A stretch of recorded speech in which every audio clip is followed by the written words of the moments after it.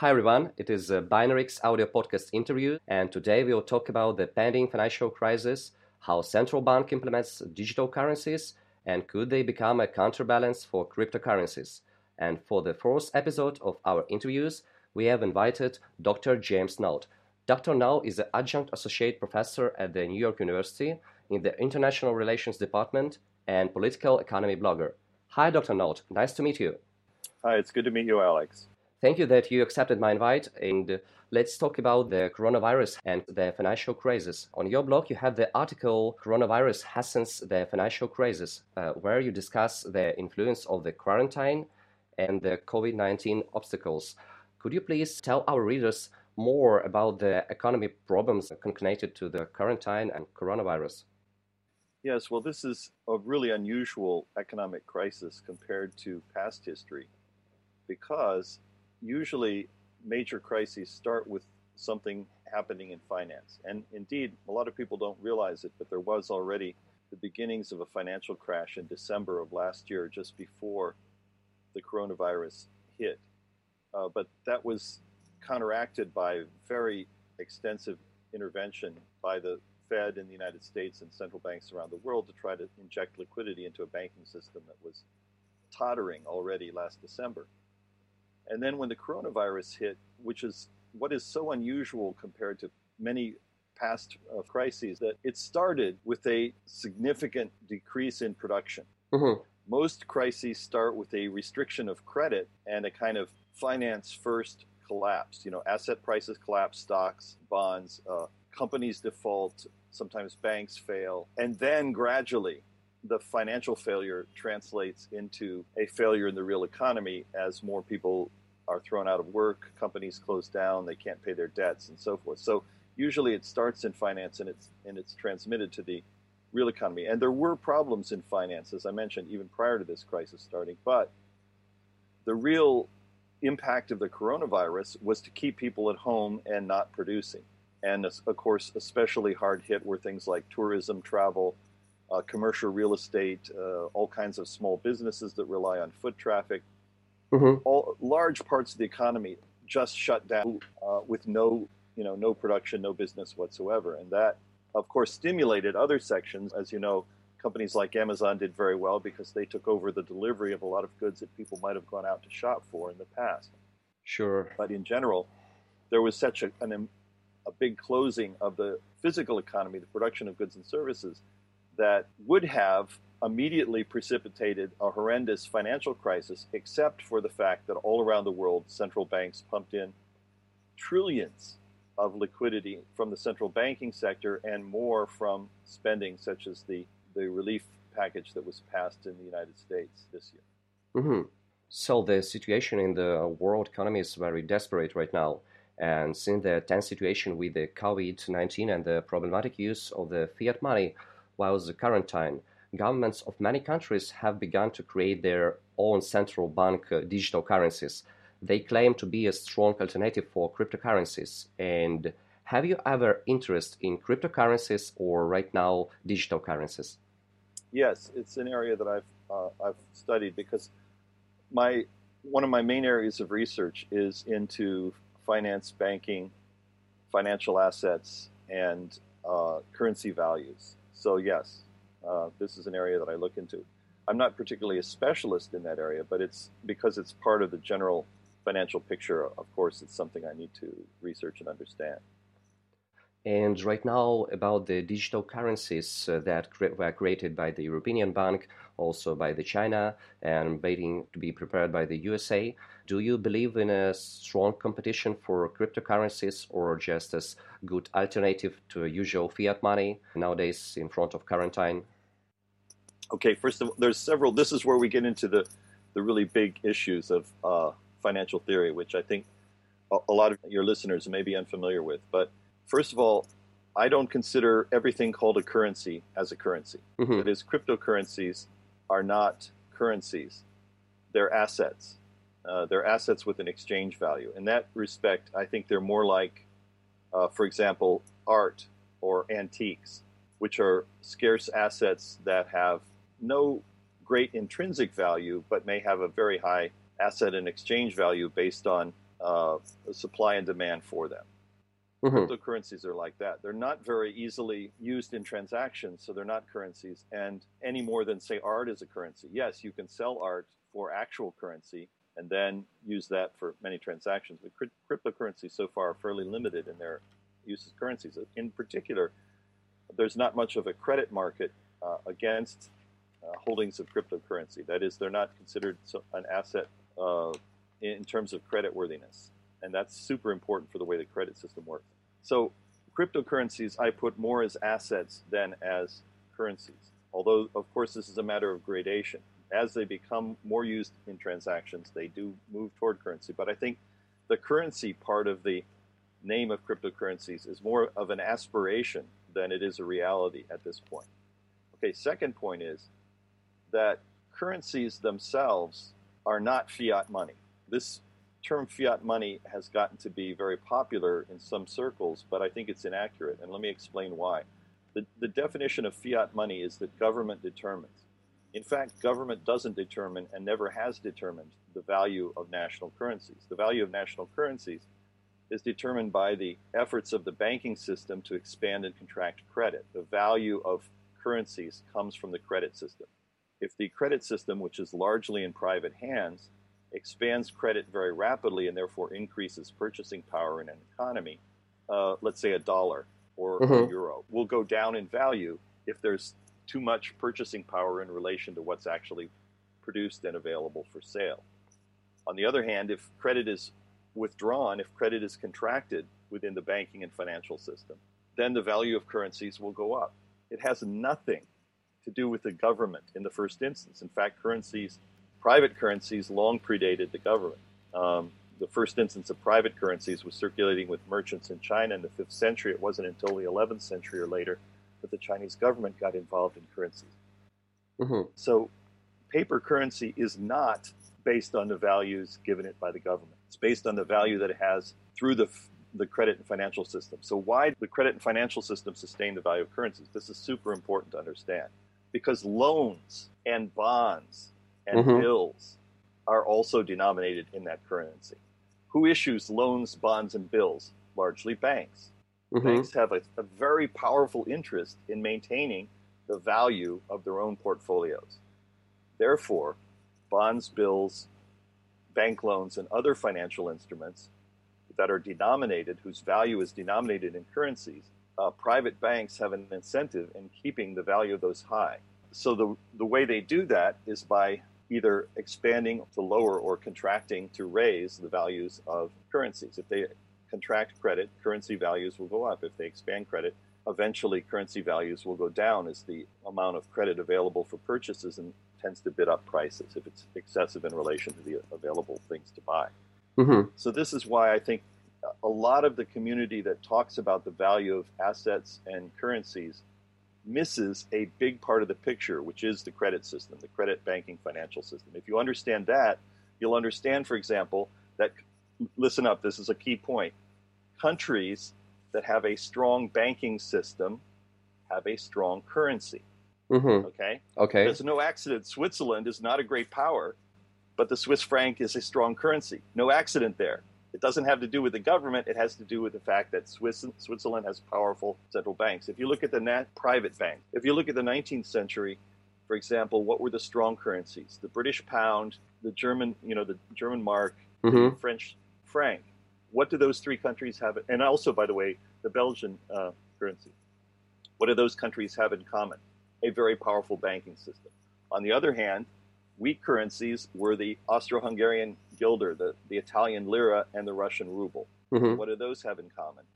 They had in common weak banking systems. And the only way you could hold up the value of the weak currencies is by linking them to gold and then having the strong currency countries supporting them essentially through loans via central banks. But the natural tendency of a currency in a country with weak banks is to be inflationary, because there tends to be an expansion of credit faster than the banking system, a strong banking system would like. When you have a strong banking system, they don't want currency to inflate prices too fast, because that would reduce the value of their entire portfolio of loans and bonds. Okay, so that creates a powerful private interest in the currency not depreciating. So that's why it's not a fiat currency. Its value is determined by the banking system as a whole and its efforts to defend the currency through control of the credit, which is largely issued by the banking system itself. Understood. Thank you. When the first wave of the virus started, many cryptocurrencies they grew their value, and in front of second wave, just in front of the next quarantine, would you rather invest in cryptocurrencies or in gold, for example? Well, gold and cryptocurrencies both depend on the wider circumstances in the economy. Their value depends on the wider circumstances.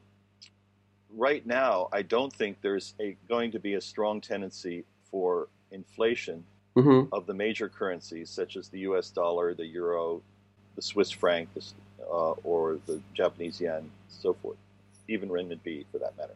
I think they're going to hold their value. There may be some weaker currencies that have significant inflation. So as long as you have assets that are denominated in those currencies, or you own those currencies, you're not going to lose a great deal of value. This idea that currencies are going to deflate to nothing, I think is wrong-headed because it assumes that the banking system is powerless. The only way you could have a currency, let's say the American dollar, collapse is if Wall Street completely collapsed. That is, if the great banks in the United States, all dissolved. You could potentially have a weak dollar that way because there'd no longer be that power to defend it.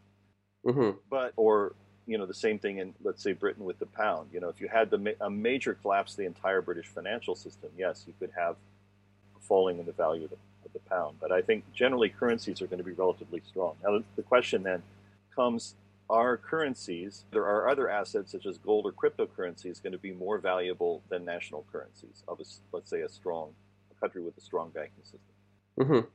Probably not. What I would expect is that in the run-up to a crisis, there will be a flight toward assets like gold and cryptocurrencies. I think they're kind of similar.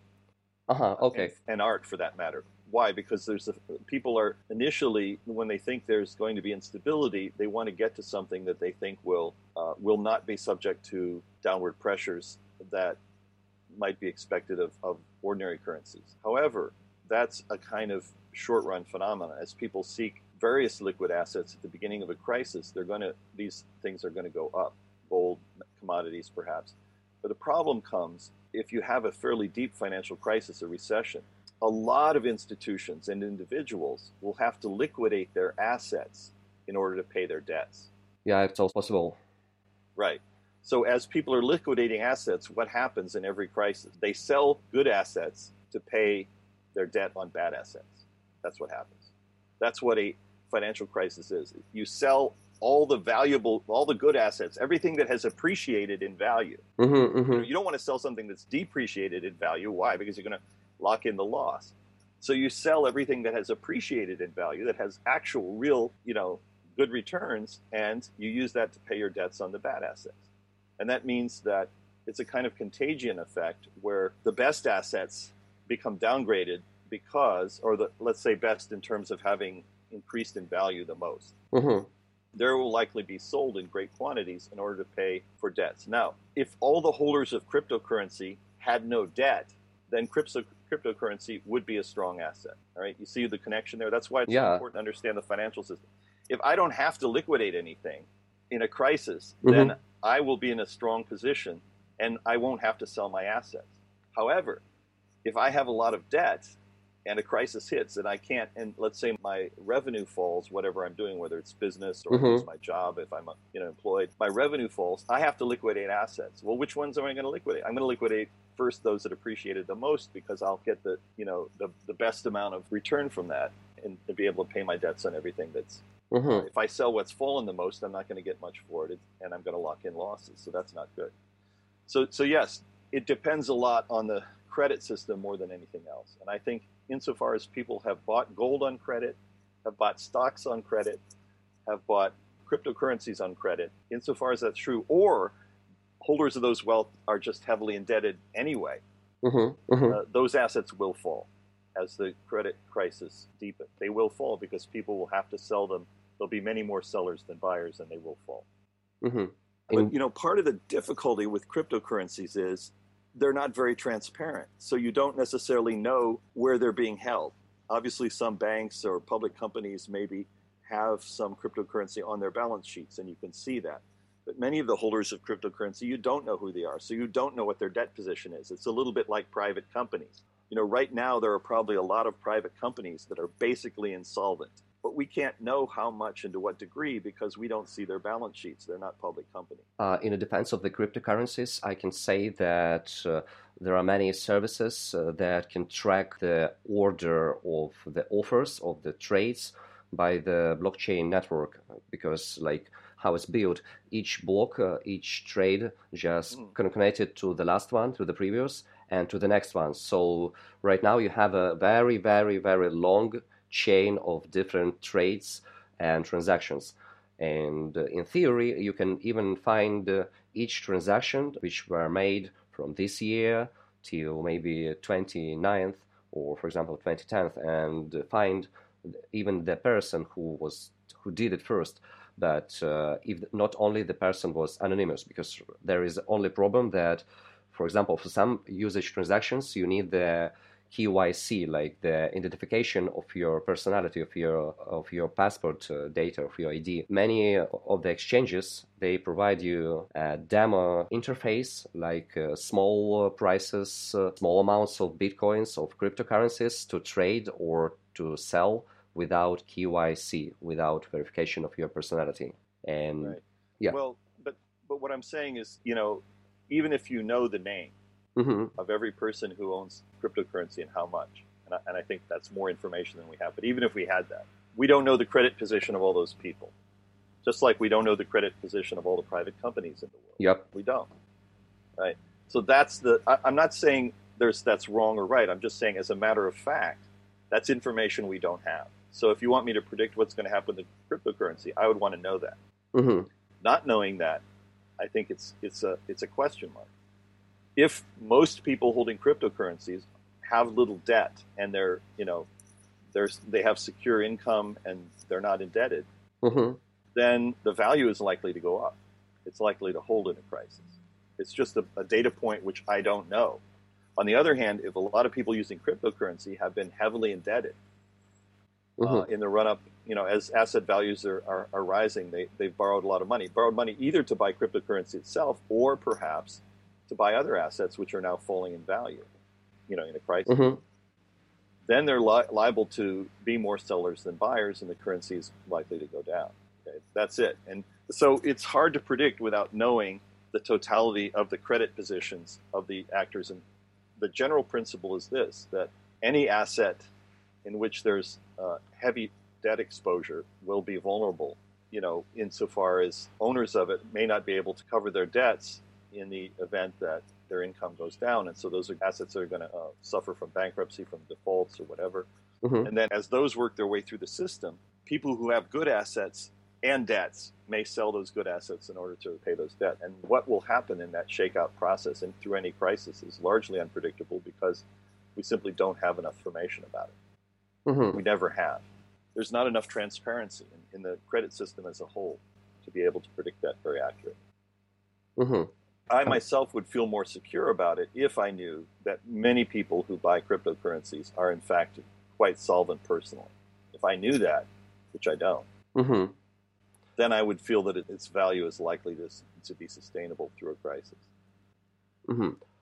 But what if the cryptocurrencies will become more adopted and legal everywhere in the world, and they'll grow in their price? Would you wonder about buying, for example, the Bitcoin before the quarantine or something like that? Well, this gets at the political question, which I know you had in your list of questions, and it's a very, very important one, because I do think that governments, and it'll be different in different countries perhaps, but many governments who may be concerned about competition from cryptocurrencies may try to regulate their use in transactions. So I think that's implied by some of your questions where you're asking about, the digital currency. And now this is really awkward because people use the term currency, again, for the things which are very different. I don't particularly like cryptocurrency. I'd rather call them crypto assets. Mm-hmm. until they become really very, very fluid in transactions and widely used, let's say. I mean, what defines a currency to some extent is its usefulness in paying debts. Mm-hmm. You know, as an instrument of debt payment without conversion, right? Now, cryptocurrencies now could be used like fine art could, because if you're in debt, you could sell your art or you could sell your Mm-hmm. cryptocurrency and then you could pay the debt. But it's probably a little harder to do that if, Citibank wants you to pay off, a student Mm-hmm. loan. You may have to use US dollars for that. So Mm-hmm. you may have to convert first before you can pay it. So it's one step removed, and you have a problem that in a crisis, the value will be uncertain and may collapse, or it may become hard to transact. There may be some, because if many people are trying to transact at once, there may be some difficulty in transacting. Now, I've had different cryptocurrency enthusiasts argue that that's not likely to happen, but I think there are potential bottlenecks in terms of transacting business, as often occurs also in a crisis when many people are trying to do it at the same time. Mm-hmm. Even the big banks had this problem because they had so many people trying to make transactions that their backroom operations got bogged down and they were slow in executing trades. This often happens in a crisis. And I'm not sure that the cryptocurrency world will be as fluid as the banking world. I don't think it's been put to that test yet. Maybe it also could be modernized or improved before that. And maybe it One also... would hope. Yeah, we'll hope. In your opinion, which steps central banks and financial institutes should do to prevent the possible financial crash?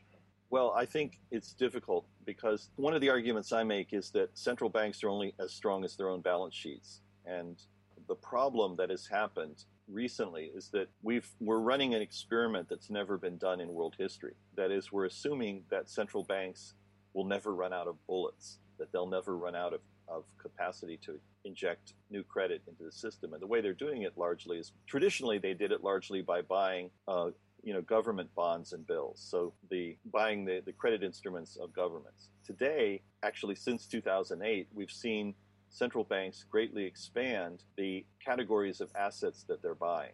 Mm-hmm. And in particular, around the world, major central banks have begun buying commercial bonds, commercial bills, and even stocks, which in the past has generally been prohibited either by law or by policy. The danger of loading up, there's several dangers in this. One is that if you're loading up on assets like this and they start crashing in value, the central bank could actually be losing money. The Swiss central bank was losing money about a year ago. Mm-hmm. The strongest currency in the world, the central bank of the strongest currency in the world, was losing money because they bought a lot of American stocks at a time when the stock prices were crashing. Mm-hmm. Earlier in this year. They actually had a negative return. Now, central banks through history have never had negative returns because they own government securities of major governments which don't default and they may pay a low interest rate, but they pay there's some yield on those bonds, government bonds. But now we have government bonds in Europe in particular, in Japan, that have negative yield. Okay, so they're not making money on their government portfolio. And they're buying private commercial paper and stocks that can potentially lose value or even default. Mm-hmm. So as you go into an economic crisis, particularly a serious one, central banks are going to start to see their portfolios go negative. And again, this is something that has never happened in world history. So it's a kind of a brave new experiment what the impact of this will be. I think the worst case is that in order to avoid having, massive and expensive taxpayer bailouts of central banks, Mm-hmm. what's going to happen is in the midst of a crisis, the central bank will stop its own credit issuance and try to start selling assets instead of buying assets, which of course would intensify the crisis. We haven't really thought about that much. And I'm working on a paper right now. My next blog, which you can watch for in a week or so, is going to be exactly on this topic. It's when do, central banks run out of bullets? When do they exhaust their capacity to expand the credit of economies? And, some people think that central banks have some kind of magical position in the financial system. They don't. They're just banks like any others. And in fact, in some ways, they're weaker than most banks because they have been traditionally restricted in what kinds of operations they can undertake. So even though they may have some narrow privileges granted to them by the government, they're still operating in the financial system much like any other bank. That is, they're buying and selling assets. Mm-hmm. As the media say, China has already launched its digital yuan, and right now they're testing the technology. It could give China's economics a head start in front of other countries in the world. So, and that's I wanted to ask you, how do you think can the digital currencies and cryptocurrencies influence the political or economical relationships between the countries? Well, yes, I would say there's a couple of things that are new. First of all, the general idea is currencies have been digital currencies for a long time. That is, the vast majority of the stock of a currency at any one time is just an electronic entry in some account. Mm-hmm. You know, that's not new. The fact that, obviously, you don't have paper tokens representing the quantity of M1. The vast majority of M1 is, in fact, entries in a logbook, in a ledger. Mm-hmm. That's it. They're electronic already. What's different about these is the central control and information on transactions. Okay? Right now, the ledger books, a little bit like, as you know, cryptocurrency ledger books are a distributed kind of ledger. Right now, what we have is a kind of distributed ledger for ordinary currency, for national currencies, in the sense that the transactions are recorded all over the place. In credit card companies and commercial companies that are buying and selling merchandise, and in banks that are doing the clearing, the transaction clearing, private banks, right? Because the central bank doesn't do transaction clearing. What the Chinese currency, digital currency, is essentially doing is bringing all of that information into a centralized, government-controlled data repository, so that the government will be able to have information about and monitor all the transactions that are done. And that is a new power. That's essentially increasing the powers of central banks and government. I think there'll be a lot of pushback against it in some countries. I don't think the United States, for example, would easily adopt that. People wouldn't trust it. Well, I think in many of the democratic countries, there's already skepticism about the relative independence of central banks and the banking system in general. They're going to be suspicious about it. It won't be easy to sell. I know there are some European countries, certainly Sweden has gone down the road to try to develop this. But in China, it really is well developed. And part of the reason for that is I was last in China in January, by the way, just as the coronavirus was breaking out. And the use of electronic payments there is completely universal. Cash is now difficult to use in some places. Like a lot of stores and small shops will not have change. So if you give them a bill, they'll have to run to a neighboring shop, to get some change. They don't deal in cash anymore. And this is funny. Even the street vendors, like you have a woman sitting on the street selling fruit, for example. She's going to have a code, one of these QR codes for you to scan with your phone to do electronic payment. But she may not have any change. She may not even be dealing with cash. So already electronic payment is more universal in China than cash. What the government in China is concerned with doing is getting the information about these transactions more under its control, because right now it's mainly private companies that, Alipay and WeChat control much of this electronic transaction. And the government sees that they've been gradually trying to restrict. Like, for example, when I first went to China, I lived there for 7 years, 2007 to 2014. During that period, I often used WeChat, and sometimes people could pay me on WeChat, and it worked fine. But toward the end of that period, the Chinese government established a new regulation that you couldn't get paid on WeChat if you didn't have a Chinese bank account. That was okay because I lived there and I had a work visa, so I could get a Chinese bank account. However, now when I go back as a tourist, I can't use that payment system because you can only open a Chinese bank account now. It didn't used to be true, but now it is true, if you have a local, residence permit and work visa. So in other words, you have a legitimate income in China that's registered. The government knows about it. It's registered for tax purposes and so forth. So what you see is that these digital payment systems that are controlled by private companies are increasingly useful only by Chinese and not by foreigners unless long-term residents, right? And they're also more and more being squeezed, so that I think what the government's going to do with its cryptocurrency, or rather digital currency, is going to try to squeeze more and more of the payment system into its own means so that it can monitor these transactions more directly in order to prevent criminal activity, to prevent fraud, and especially to prevent unauthorized currency flight out of the country. So, since we mentioned cash money, how do you think how soon cash money will leave the market? Well, that depends a lot on the country. And in China, it's already far advanced. I haven't been to Sweden, so I don't know. I know that they were moving in that direction too.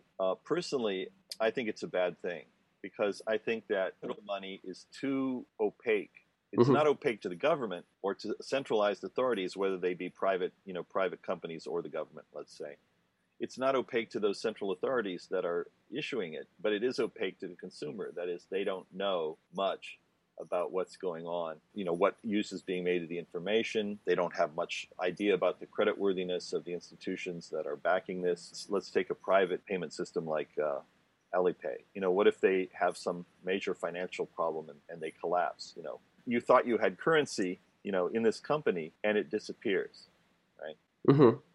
You don't necessarily have guarantee from the government even. That value is there. Now, they might try to backstop it in some way, but right now there's no official way to do that, I think. The assumption is the company is being honestly managed. It's not over-indebted. It's not doing, dangerous things with your deposit in that company insofar as you're using it as a way of the virtual currency that you're depositing there.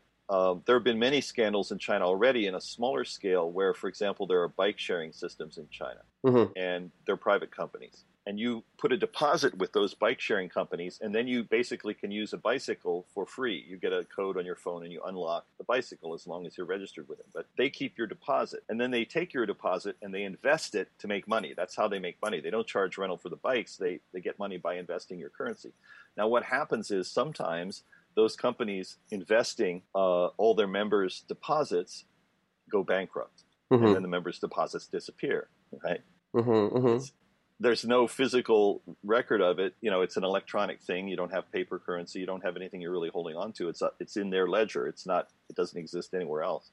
Yeah. And the currency itself that you have deposited there is only as good as the solvency of the company. That's happened a few times, but it hasn't really shaken that share sector. It actually has been continuing to grow very, very fast. So there's all kinds of things beyond the bike share that are widely used in China today. So that's not only in terms of a payment system, it's also in terms of, you deposit, you get membership in various kinds of share systems, whether it be, let's say, for hotels, like the being able to use apartments on a share basis, or whether it's bicycles or cars or vacation homes or whatever. There's all kinds of possibilities for this kind of shared economy.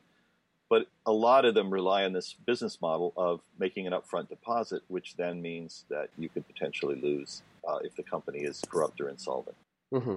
Nowadays, the money actively manipulated and influenced by economy institutions and the government. And here, on this point, I wanted to ask you about the election in the USA. As I knew, Biden should become a winner and the next president of the USA. So, in your opinion, how Biden could affect the cryptocurrencies and the global economy? Well, I'm expecting a major financial crisis probably in 2021, a global financial crisis. And I think regardless of who's president, there's not much that can be done to stop it because it really depends on what's happening in the private asset and credit markets more than whatever a president could do.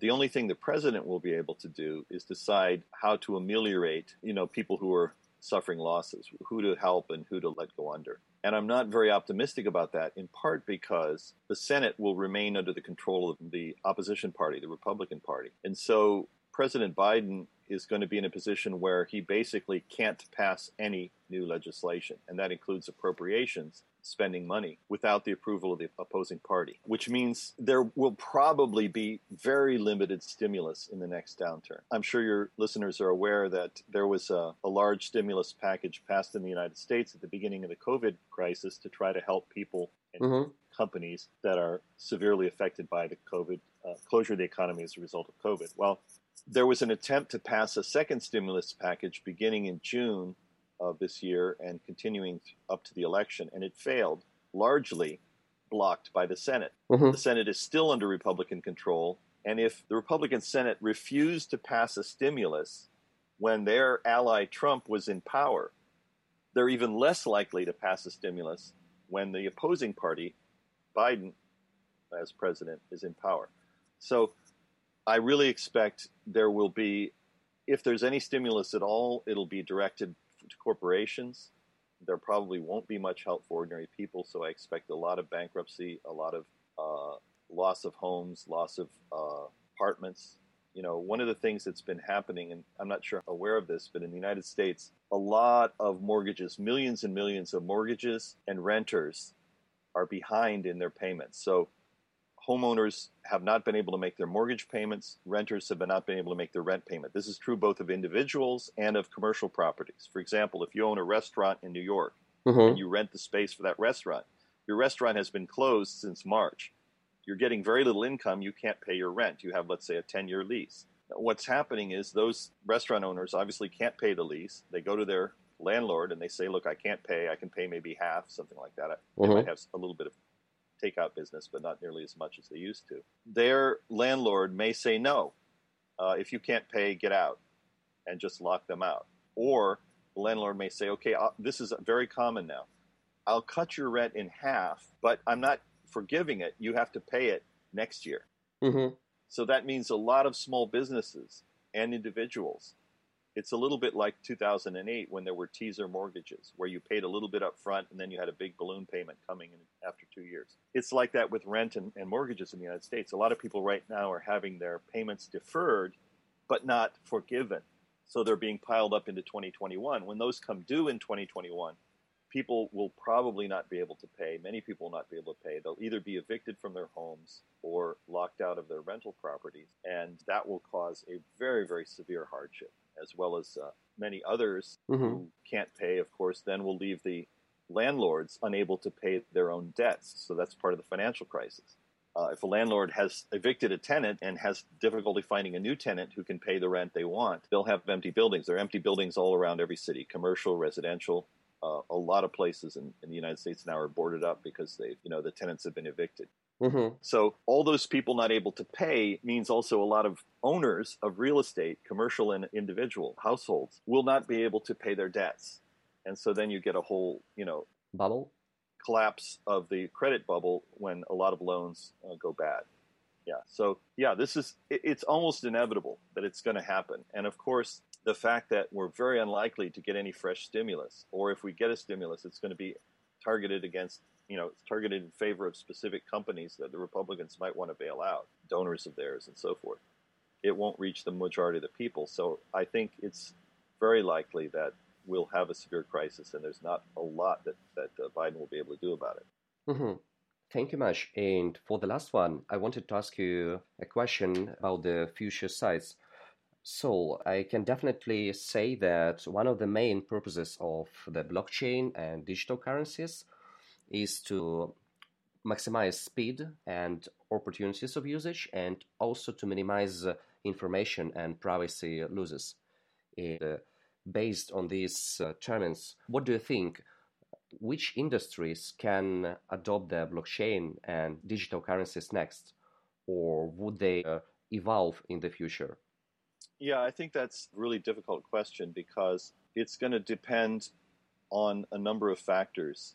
Okay, for example, some large internet companies might decide to allow purchase of products by digital currencies, but they also might decide to create their own competing currency and only accept it.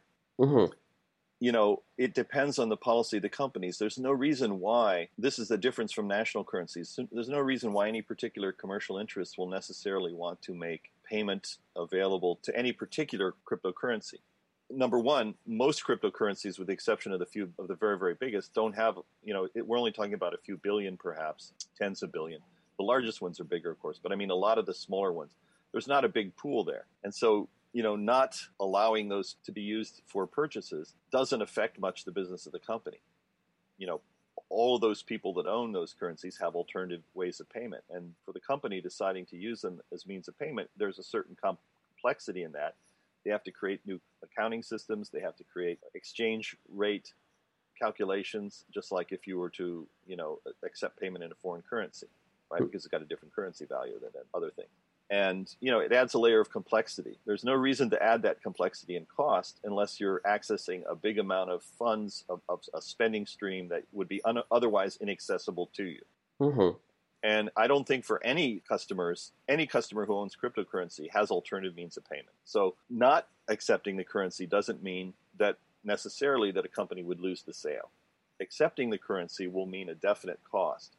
So unless it becomes a really, really big means of payment, there are incentives of a company not to adopt it as a means of payment because it's costly to them and it may not gain customers all that much. I think only the very biggest, and particularly I think cryptocurrencies that are created by companies that are already big, like, for example, PayPal or Facebook or something like that, because they already have billions of users. They might want to capture some of the value of transactions that occur in cryptocurrencies. They may want to capture some of that for themselves, but they have no necessary reason for wanting to give that privilege to outside groups unless they have a business alliance with them. They have some particular reason. I think it's going to be harder to extend it because, that's, again, different from a national currency. If you're operating in a national currency, most of your transactions and debts are in that currency. And also your accounts, your accounting records are in that currency. So that's the natural currency in which to transact. Anything other than that is going to add expense and complication and risk, possible currency risk. Of course. If you're holding balances in a currency that devalues, obviously there's a currency risk, whether it's, a Bitcoin or Japanese yen, So, and if you make commitments in a currency, in other words, I commit to giving you a refund or I commit to letting you pay over time, a credit installment payment system, you're also taking on currency risk, right? So businesses are going to factor all those risks into accepting payment in anything other than the national currency that they typically transact with. And again, that it applies to foreign currencies almost equally as it would to cryptocurrencies. As you know, with foreign currencies, many companies will accept them as payment, but there'll be some small charge built into the exchange rate so that they can recoup some of the cost of their accepting that foreign currency. Understood. So, thank you much for your informative answers. I'm highly appreciate that you have accepted my invite. It was a really very interesting talk and really very informative and useful answers. Thank you much. Okay, my pleasure. Thank you.